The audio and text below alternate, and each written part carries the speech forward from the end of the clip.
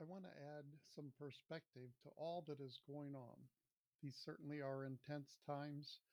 Life is not easy. We each have challenges and circumstances to deal with. But let's take a view from heaven of what is going on and the opportunities before us as we are intentional about making choices. As we read in Joshua, talks about choose this day whom we will serve. Sometimes I think a modern version of that is choose this moment who we will serve. Every moment is a gateway to eternity. In Romans 12:2, we read, and do not be conformed to this world, but be transformed by the renewing of your mind. Each day, each moment, we have choices to make of where our thoughts are focused. And let's look at James. My brethren, count it all joy when you fall into various trials, knowing that the testing of your faith produces patience.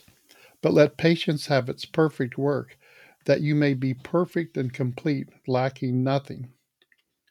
And we all have challenges, but I want to share about some of our brothers and sisters in dangerous places, in countries in Asia, in Africa, um, nations I won't mention just to protect their safety and their um, status as a covert warrior, a saint of the Lord working behind enemy lines, that these often are some of the most joyous, faith filled people that I have met in the world. I invite you to come with me sometime to meet them, contact our office to learn more and to connect with them, perhaps online in the beginning, and then as the Lord leads to perhaps venture there on a great faith adventure to experience God in other cultures. So it helps us to gain perspective on life in our own culture. We know that the culture of the kingdom trumps all local and national cultures.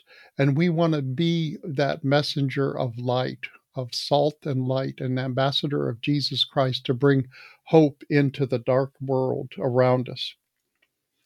Let's look in James 5:10 and 11. My brethren, take the prophets who spoke in the name of the Lord as an example of suffering and patience.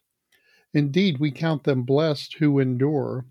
You have heard of the perseverance of Job and seen the end intended by the Lord, that the Lord is very compassionate and merciful. Oftentimes, we can quote that scripture, what the enemy meant for evil, the Lord turned it to the good.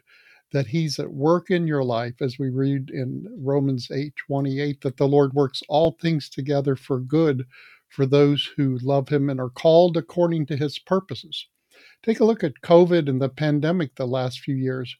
That was a tragic thing. It wasn't caused by the Lord, but it pushed many people into a time of soul searching, of repentance, of self examination to get into the presence of the Lord.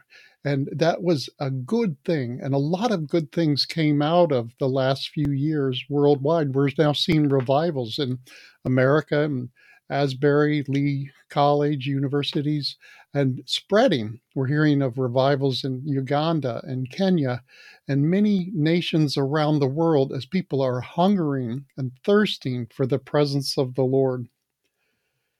In let's look in another scripture in Second Thessalonians. Paul says, "We ourselves boast of you among the churches of God for your patience and faith in all your persecutions and tribulations that you endure, which is manifest evidence of the righteous judgment of God, that you may be counted worthy of the kingdom of God for which you also suffer, since it is a righteous thing with God to repay with tribulation those who trouble you. Therefore, we also pray for you that our God would count you worthy of this calling." There are many mysteries in life, many mysteries in the Lord that He is revealing to us through the trials, through the suffering, through the um, times of tribulation. And as we look to Him, He shows us how He is at work.